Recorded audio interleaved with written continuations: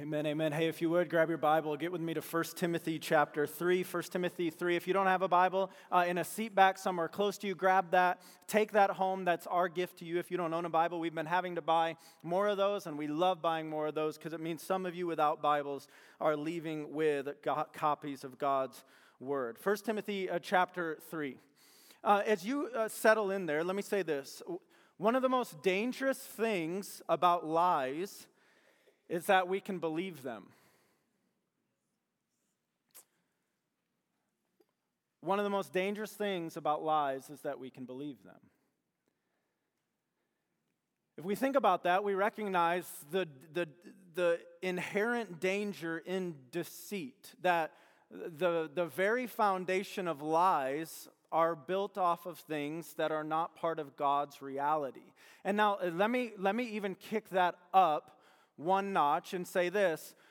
Spiritual lies are extremely dangerous. Lies that propagate what the liar wants you to believe as some deep spiritual truth about God that is not based on the truth of who God is or the gospel of Jesus Christ are extremely dangerous, are they not? And so as we come to this section of this letter, I want you to jump your eyes down to the very beginning of chapter 4 in the book of 1 Timothy. And then I'm going to move us back up to make our way to that. But I want us to see where this passage is going. 1 Timothy chapter 4, verse 1 says this. Now the Spirit expressly says that in later times some will what? Depart from what? Now, the Spirit expressly says that in later times, some will depart from the faith. Now, how will they depart from the faith? By devoting themselves to deceitful spirits and teachings of demons. Does that not sound heavy? Now, how do these deceitful spirits and teaching of demons come about? Verse 2, through the insincerity of liars whose consciences are seared. And so where this passage is going today is this reality that we all have to acknowledge as we've all gotten up, put on our church clothes, and walked into church here today, that there's this reality that spiritual lies can abound that seek to lead people from departing from the true faith built on a true understanding of the gospel of Jesus Christ. Now, do you want some good news for that? There's good news for that. Before we get to this part, I believe that God, leading up to this section of the letter, gives us two anchor points of truth that protect us from being led astray from liars by liars whose consciences are seared. There's two anchor points at the end of 1 Timothy chapter 3 that we need to latch onto, that we need to put any rock climbers in here? What are those called where you latch onto things? I genuinely don't know. What are they called? You're all saying words that I can't hear. Carabiners. Carabiners? Sounds like a funny word. I don't rock climb. Okay, I avoid the rock climbing. There's some things we need to latch on to today as it pertains to the church of Jesus Christ and as it pertains to a true confession of who Jesus is. And listen, when I get to that part, I'm going to preach, y'all, okay? I'm fired up for that.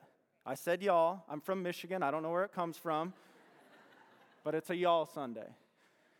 And now, it's so crucial that we understand the end of 1 Timothy chapter 3 so that we can latch on to these truth anchors so that this warning of 1 Timothy chapter 4 can be avoided. And so, but the whole point of today's message is simply this, and this is a long, big idea, but I want you to see the repetition in this statement here. God's household is a pillar of God's truth, amen? Proclaiming a true confession of God's Son, amen, to protect God's people from lies, amen? And so I know that's a lot there, but I want you to get this, each part of this. God's household is a pillar of God's truth. We're going to talk about that first. As a pillar of God's truth, we proclaim a true confession of God's Son, Jesus Christ. That protects us as God's people from lies that abound in the culture in which we live. And so let me pray and ask for God's help, and then let's anchor in today so we're not led astray by spiritual lies. Father, please help us. Lord, none of us showed up to church this morning going, you know what, one day I want to be led astray in my faith. Lord, we're here with your word open on our laps in front of us, gathered with other followers of you, Lord, because we want to cling to and hold to a right understanding of the faith that has been passed down to us, God. Father, I recognize that what happens at this moment right here as your church gathers is only driven to the heart level by the power of your Spirit. Spirit of God, do a work among us. Please, we're desperate for it. As Pastor DJ was shepherding, Lord, some of us walk in here sleepy, and not physically sleepy, not physically tired, but our souls are tired. Lord, will you infuse the hope of the gospel into our hearts today? Lord, others of us, we walk in here, we're thrilled and we're on a spiritual mountaintop. Lord, would you keep us there by the power of the Word of God this morning? And so, God, please help us. We pray in Jesus' name. Amen. Let me give you the first point here this morning. If God's household is a pillar of truth, we must behave in accordance with the truth. If God's household is a pillar of truth, we must behave in accordance with the truth. 1 Timothy chapter 3, verse 14. Paul says, I hope to come to you soon, but I'm writing these things to you so that, for this purpose, Timothy, if I delay, you may know how one ought to behave in the household of God, which is the church of the living God, a pillar and buttress of the truth. Now let's talk about this here. This is a couple verses that have been repeated almost every week in this series because we believe, and I think it's pretty clear, these verses serve as the thesis of the letter, the main point of the letter. Paul says to Timothy, here's why I'm writing these things to you, so that you may know how one ought to behave in the household of God. And this household of God that he's talking about is the church of the living God, us gathered here today, the called out ones of Jesus Christ, the set apart ones, the assembly of God. This is how we're to behave. And now let me stop there, and then I'll get to the back part of these verses here. Whose household is this? This is God's household. When I was younger and I was an athlete, and I'm no longer an athlete, that's very apparent to me as I play sports in the backyards with my kids. You used to not try to run fast, and then when your almost 7-year-old truly outruns you in a football game, you're like, hey, I'm not an athlete anymore. But back when I was an athlete, we would do corny things, like we'd gather at the middle of a football field, and we'd jump up and down on a logo, and we'd say, whose house? Anyone know the end of that? Whose house? Yeah, stupid. I don't know why we did it. Just, I don't know, testosterone out of control on a football. I don't know. But as we gather here today, we need to remind ourselves, whose household is this? You already answered it. Whose is it? And now notice that as I say household, who I'm pointing to, I'm not pointing to the walls of this building. I'm not talking about an entity that is 501c3 certified by a governmental body. I'm talking about the people of God. We are God's people. We are God's people. Come on, we are God's people. That means let your heart beat a little fast for that. If you didn't know what that meant, that's what that means. And then it unpacks that. As a household of God, we are the church of the living God. Now, this letter is about how this church, this household, is to behave. And so if as we have walked through 1 Timothy, if you're like, man, some of these Sundays feel like so procedural, it's because that's what this letter is ultimately for.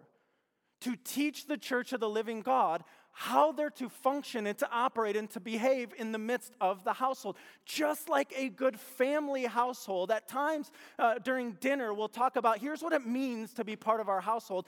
God cares so much for his church that he gets down into the detail level to go, here's how I want leadership to function. Here's what I want this to look like. I'm so thankful that God doesn't leave us wondering how his household is to operate. You with me?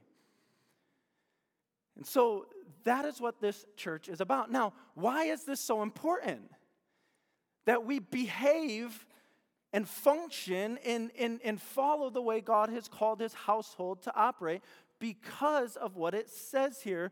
The church of the living God, and this church of a living God at the end of verse 15, it says, is a pillar and buttress of what?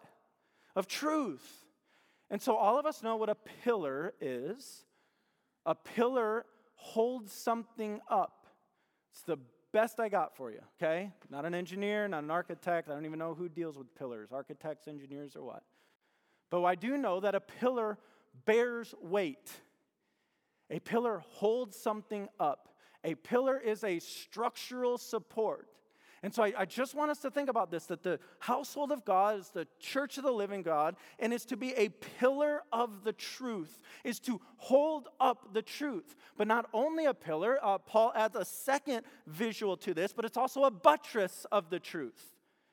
This is probably something we talk less about in our day-to-day, but if a pillar comes under something to hold it up, a buttress comes against something. So strengthening a wall, wedged up against a wall to provide extra support. And so the church of the living God is a place that the truth is to be held up and the truth is to be come alongside. We have to be a place built on truth. Now, if the church is to be a pillar and a buttress of the truth, we got to talk about what we mean by truth. Sadly, in our day, we have to talk about what we mean by truth, don't we? A truth, this word truth that you have here, it literally means to hide nothing. This word, literal at its literal level in Greek, means to hide nothing. So truth is that which accords with reality. Truth is that which accords with reality. And listen, we don't get to decide what our reality is. Truth is that which accords with reality, and God has decided what reality is. And so this kind of can flow against our cultural current in a bit. A couple of years ago, right, you would often hear a phrase like, that's my truth. That might be your truth, but this is my truth. The reality is only truth is God's truth. And God gets to define what is true. And so the church of the living God is to be a pillar and a buttress of the truth.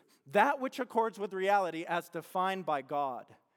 That's one of the reasons as we talk about the way this household operates, what we try to do week in and week out is just open this book, set it here, make sure the preacher, whoever proclaiming this book, stands behind this book and says, thus says the Lord.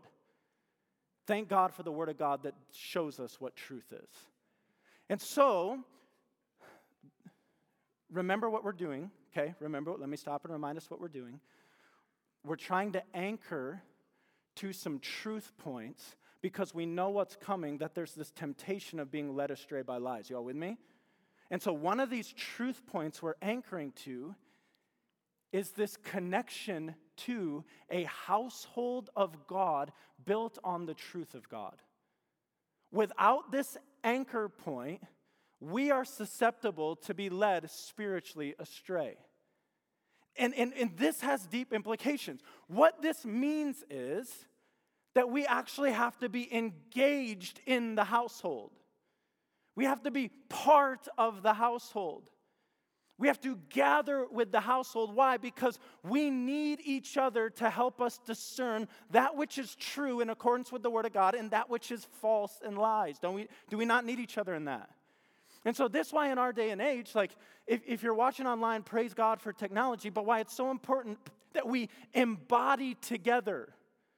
We need to be together, and we need to be active together in the household, hitching onto one of these truth points, which is the church of the living God, a pillar and buttress of the truth.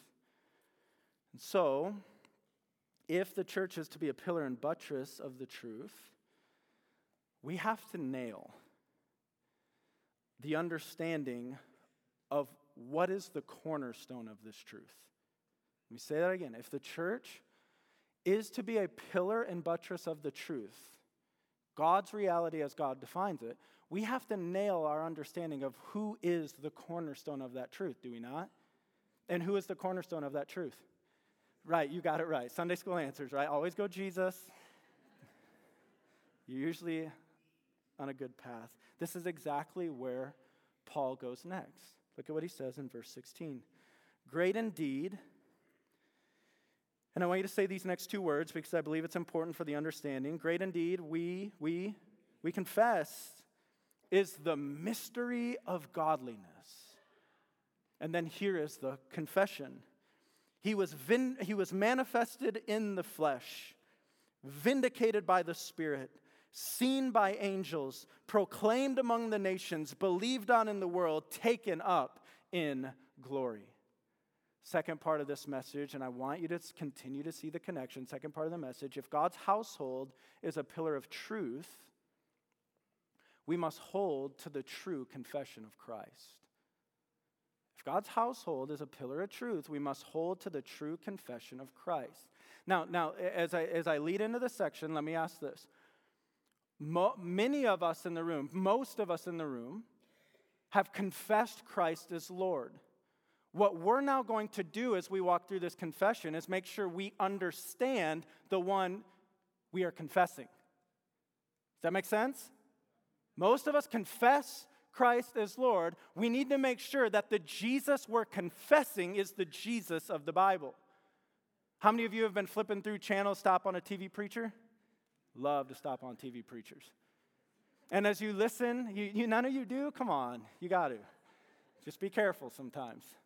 But as you listen, you go, he's saying Jesus, but I sense that the doctrine that is undergirding the Jesus he's saying is vastly different from the Jesus I understand in the Bible. And this is exactly why Paul goes where he goes next. So the church, the household of the living God, it's a pillar and a buttress of the truth. And I believe why Paul goes where he goes next, to confess Jesus Christ is to say Jesus is the cornerstone of that truth. Now, he says something before he gets into the confession. He says, great indeed, we confess is the what? The mystery of godliness. Whoa. What in the world is the mystery of godliness? Let me start with godliness. These two words here, mystery and godliness, are two of Paul's favorite words in this letter. He uses the word godliness 9 times throughout the book. So in 6 chapters, you have the word godliness 9 times. Now, what does Paul mean when he's talking about godliness? Very simply, what Paul means is a God-centeredness. Godliness is a God-centeredness. So think about that now. What does it look like for us to live a godly life? It means we're living a God-centered life. What does it look like for us to be godly employees or employers? It means that God is at the center of the vocational call on our life. What does it mean to have a godly marriage? A marriage full of godliness, it means God is at the center of that marriage. This is what Paul means when he says godliness. He's talking of a God-centeredness. All in favor of a more God-centered life? How this would solve all those times that arise in life where we find ourselves going, what in the world is the purpose of ... You know what the purpose is? God's glory. That whether we eat or drink or whatever we do it all to the glory of God. Right? We know it, we can recite that, but when we live like that at a street level, that is the heart of godliness. It's a God-centeredness. What does that mean for when something in life lets us down? As I've said before in my preaching, when the excitement of driving south for vacation is met with the other side on having to drive back north, going, it didn't quite do what I hoped it would do. And how we're let down again and again and again throughout life. Ask yourself the question every time you sense one of those letdowns of life to say, where was God at the center of that? Godliness is a God-centeredness. Now, he says this is a mystery of godliness. And as Pastor Mark so eloquently said last week, when Paul talks about mystery, he's not necessarily talking about like, let's all get our theological magnifying glass out and go, what's the mystery to be solved today? And we all huddle up and we all give our best guesses of what that mystery is. No, he's talking about something that has been veiled throughout redemptive history that has now been revealed by God. And so what is this mystery of godliness? What is it where godliness has been revealed? And then he just gives a confession of Christ. A confession that I believe is him probably quoting a part of a hymn. And the confession, on the screen, I want you to see it. The confession is this: he was manifested in the flesh, vindicated by the Spirit, seen by angels, proclaimed among the nations, believed on in the world, taken up in glory. Now, I want us to walk through this line by line. And I want us to walk through this line by line because I don't want us to just gain an understanding of what this confession of Christ means. I want us to worship over the understanding of it. You with me? I don't want us to just understand, okay, that line means. I want the understanding of that line to sink deep down into our heart and elicit affection in us over who the cornerstone of this household is. And so the first line says, he was manifested in the flesh. To make something manifest is to reveal or to make known. Jesus Christ, the Son of God, the second person of the Trinity, condescended and came down from the splendor of heaven, was born as a baby into this world, lived a sinless life. His moral character revealed the character of God the Father. At our house, we're trying to talk about God, just, bring God into the language of every day. And our 6, 5, and 2, 3-year-olds ask a question in their 6, 5, and 2, 3-year-old way, which is the same question we ask in different ways as adults. And so as we're talking about God, they'll often go, but where is God? Can you relate? But what, Daddy, where is God? Where is he? Understand something of the power of God being manifest among us. That if we want to ultimately know who God is, he's given us his word to teach us who he is, and he's given us his word in the flesh, his Son, that we look at and say, we want to know what God is like, look to Christ. John chapter 1 says this: and the Word became flesh and dwelt among us, and we have seen his glory. Glory is of the only Son from the Father, full of grace and truth. John bore witness about him and cried out, this was he of whom I said, he who comes after me ranks before me, because he was before me. For from his fullness, worship now. You worshiping now? For from his fullness we have all received grace upon grace. For the law was given through Moses, grace and truth came through Jesus Christ. No one has ever seen God, the only God, who is at the Father's side. He has made him known. Come on. He was manifest in the flesh. Second line, he was vindicated by the Spirit. Now, that word vindicated, right, when we hear the word vindicated today, we're often thinking of someone who is maybe at the center of blame being free from that blame. Vindicated also means to prove true. And so Jesus Christ, the second person of the Trinity, Son of God, Savior of the world, has been proved true by the Spirit of God. I want you to see the Trinity that's dripping all over this confession of Christ. How was Jesus proven true by the Spirit of God? First, look to his baptism. He's baptized by John the Baptist. He comes up out of the water. You tell me what happened. What happened next? Spirit of God, like a dove, descending down on him, and a voice from heaven says, this is my Son, this is my beloved Son, whom I love.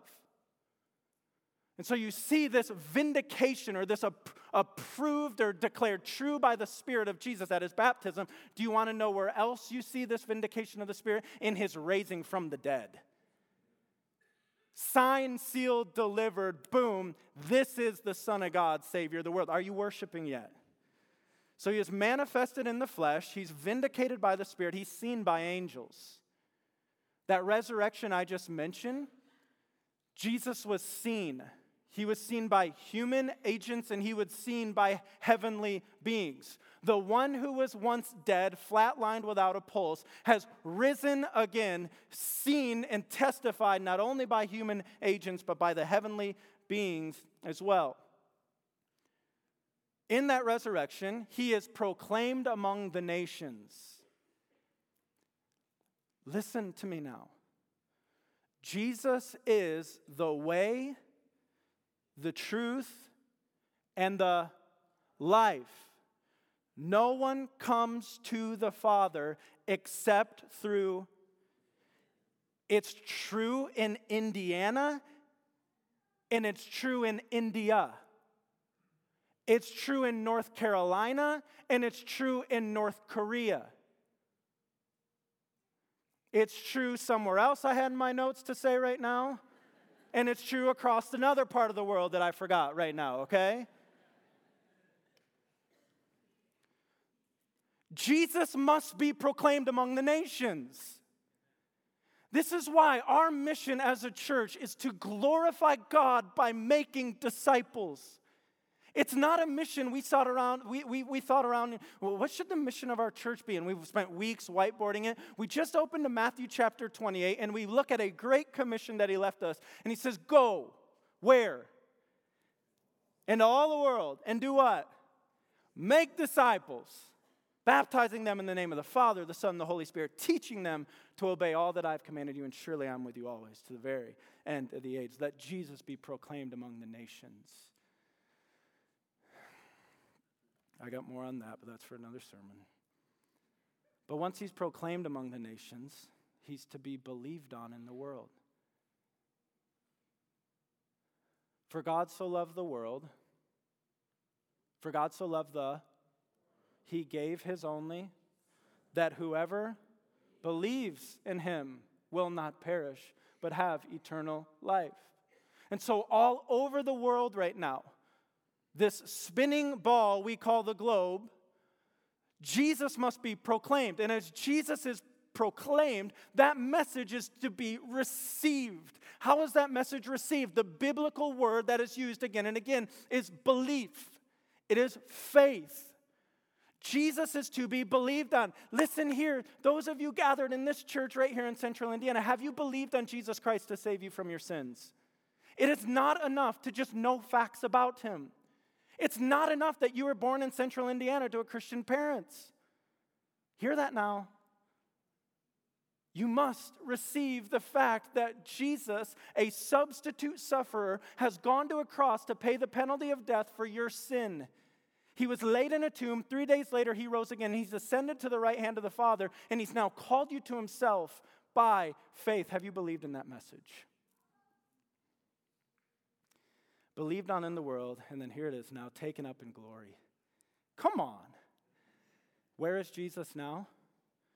Seated at the right hand of the Father. One day to come back. This is the cornerstone of the Christ we confess. This is the cornerstone of the church, this Christ we confess. These are the anchor points. This connection to a church of Jesus Christ and this right confession of the true Jesus Christ. We have to be attached, connected to these two truth points in order to withstand what we're about to see here in chapter 4. So, God's household is to be this pillar of truth. And our connection to it is one of these anchors we must have. This right confession of Jesus is to be this an anchor of truth. And now we need to get to this third part. Third part is this: in a day where lies abound, we must commit deeply to the household of God and a right confession of Christ. In a day when lies abound, we must commit deeply to the household of God and a right confession of Christ. Chapter 4, verse 1. It says, now the Spirit expressly says that in later times some will depart from the faith by devoting themselves to deceitful spirits and teachings of demons. Now that, all right, we already said that sounds super heavy, right? And if your mind works like mine, when you come across super heavy demonic language like that, you mean like, okay, what's that mean? Like a bunch of witches are going to lead us astray? We often think of like the farthest extremes of demonic work, but I want us to keep reading here, and I want us to understand that it's much more subtle. Do you know the enemy is crafty? Did you know he's crafty? How many of you this week are like, shoot, got me again? Right? He's crafty. And so I want you to understand what Paul is using such heavy language about. Through the insincerity of liars whose consciences are seared. And so there's these conscience-seared liars teaching the things of demons. Now, what are they teaching? Verse 3, who forbid marriage and require abstinence from foods that God created to be received with thanksgiving by those who believe and know the truth. Okay, but Paul, I know they shouldn't teach those things, but really? Does that like align with like teachings of demons through conscience-seared liars in church? It does. And we must understand why it does. What is Paul doing here? He is calling out seemingly spiritual teaching that directly attacks and undermines the simple message of the gospel. Do you hear that? Think about what Paul has just said. There is some very spiritually sounding teaching that directly attacks and undermines the power of the message of the gospel. These false teachers here that we see repeatedly again and again throughout the book that Paul is telling Timothy to deal with, they are adding to the gospel the gospel message. They're forbidding marriage. Does God forbid marriage? I hope not. They're requiring abstinence. Don't eat these foods. But Paul says, verse 4, for everything created by God is good, and nothing is to be rejected if it is received with thanksgiving, for it is made holy by the word of God and prayer. And so you have these teachers who are teaching things that are undermining the message of the gospel. Listen to me, church. Let's rejoice in the gospel. We are saved by grace through faith. We are not saved by grace through faith plus. Plus don't get married. Plus don't eat these foods. Plus this, plus that. Paul calls this teaching that undermines the message of the gospel being led astray by deceitful spirits and the teachings of demons. May we never deviate from the joy-inducing freedom and truth that our salvation is found in the finished work of Jesus Christ alone. How many of you are thankful this week who totally blew it this week? You don't have to raise your hand. You're like, really? Do I got to raise my hand? How many of you are thankful for that? That your salvation does not ultimately rest on your spiritual merit. That your salvation does not ultimately rest on a list of like, hey, don't do this, and don't do this, and don't do this, and don't do this. And oh, by the way, those of you who've grown up in maybe Christian homes from the beginning, who all you've seen the Christian messages as a list of a moral code, it is so much better than that. That you would know that you know the Savior, Jesus Christ, today, who upon your belief gives you his Spirit who dwells in you and who bears fruit in your life of love and joy and peace and patience. Kindness, goodness, faithfulness, gentleness, self-control. Now, all of this to say, we have to be diligent and discerning to begin to understand when there's seemingly spiritual teachings that are undermining the message of the gospel. Isn't it true? Can it happen? Friend of yours is, super into this new thing spiritually. Like, you have to check this out. You got to, it's changing my life. And as you begin to wade into it, you start to go, I don't know about this. Begin to ask some questions. What is this quote-unquote new cutting-edge spiritual thing? What is this teaching about the doctrine of who Jesus is? What are the implications on the message of the gospel? Here's a good one. Where is the word of God in it? Y'all, listen to me. There is so much out there that is being called Christian and spiritual in which the Word of God is way in the background instead of in the forefront. Run.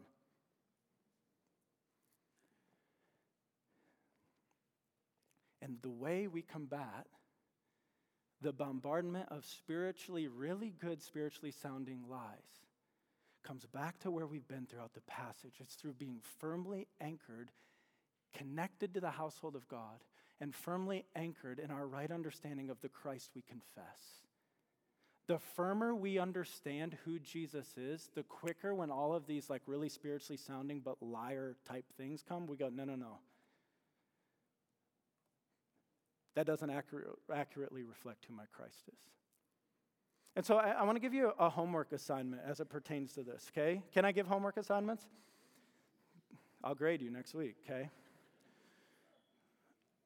I want you to read the book of Galatians this week. There's 6 chapters.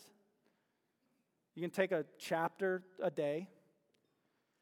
And I want you to read the book of Galatians for this reason. I want us to exercise our muscle of beginning to discern spiritually sounding things that aren't in line with the truth of the gospel message. It's exactly what Paul's doing as he writes to the Galatians here. He's going, whoa, I can't believe you've all been led astray by this false gospel. Like, I won't even call it a gospel. And he begins throughout that book to help them understand and come back to a true gospel. And so a couple questions that I want you to think about this week with your homework assignment. How is the gospel being undermined and attacked by false teaching? I want you to ask that question as you study the book of Galatians this week. How did Paul go about correcting it? How did Paul help them discern and come back to what was truth and what were lies about the gospel message? And then how are the believers instructed in practical living with the true gospel back in the forefront? That's really important. And so when we have this right understanding of the gospel, that gets lived, does it not? That has practical implications on how we live at home and in work and school, wherever. So this is our homework assignment this week. Will you do it? Yeah? Chapter a day of Galatians. Us working out our muscles of knowing how to discern that which accords with gospel truth and that which does not. Amen? Redeemer, if you would, stand to your feet as we prepare to worship. God's household is a pillar of God's truth. Come on. Right? Proclaiming a true confession of God's Son, the Lord Jesus Christ, to protect us as God's people from lies. Church, let's sing together.